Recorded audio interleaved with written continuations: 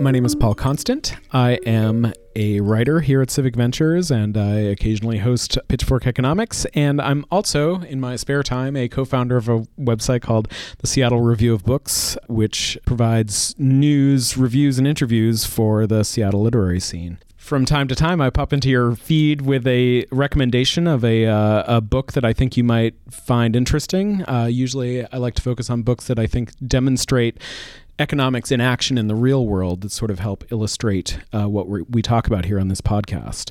We are always very interested in exploring the central economic question of who gets what and why. And that's where Cathy O'Neil's book, Weapons of Math Destruction, comes in. It's subtitled How Big Data Increases Inequality and Threatens Democracy. O'Neil's a data scientist who has a lot of opinions and facts about the way we're letting algorithms guide our lives.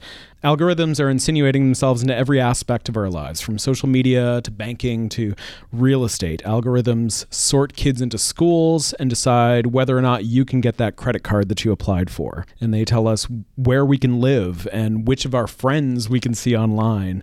And so while it's easy to think of algorithms as a dispassionate and impartial referee, like a robot, the thing is that they are programmed by humans and they are shaped by humans.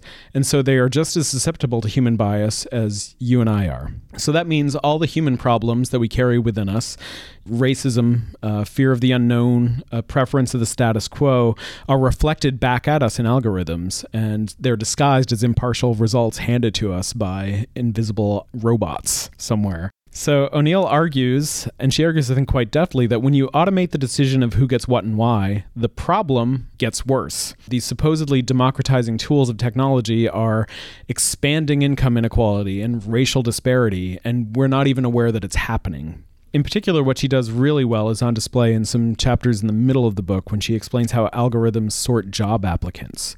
By reducing every single decision as a binary up and down decision, hiring algorithms ensure that people who work minimum wage jobs stay in minimum wage jobs.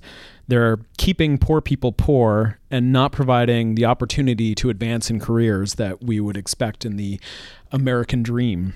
It's a short book. It's an easy read. It's a fascinating look behind the curtain of Silicon Valley startups and how they're changing our social norms. It was originally published in 2016, so Weapons of Math Destruction is kind of in need of an update for our Trump-addled times, but I would definitely say it's worth a loan at your local public library because it makes you think about the digital world around you and the way that it is sorting you without your consent. And in that way, the algorithmic sorting recommendations that she writes about here sort of serve as a symbol of the way that economics sort us into our lives every day. As a reminder, if you'd like to check out Weapons of Math Destruction, I would urge you to find them at your local independent bookstore, which you can track down by using indiebound.com. Thanks for listening.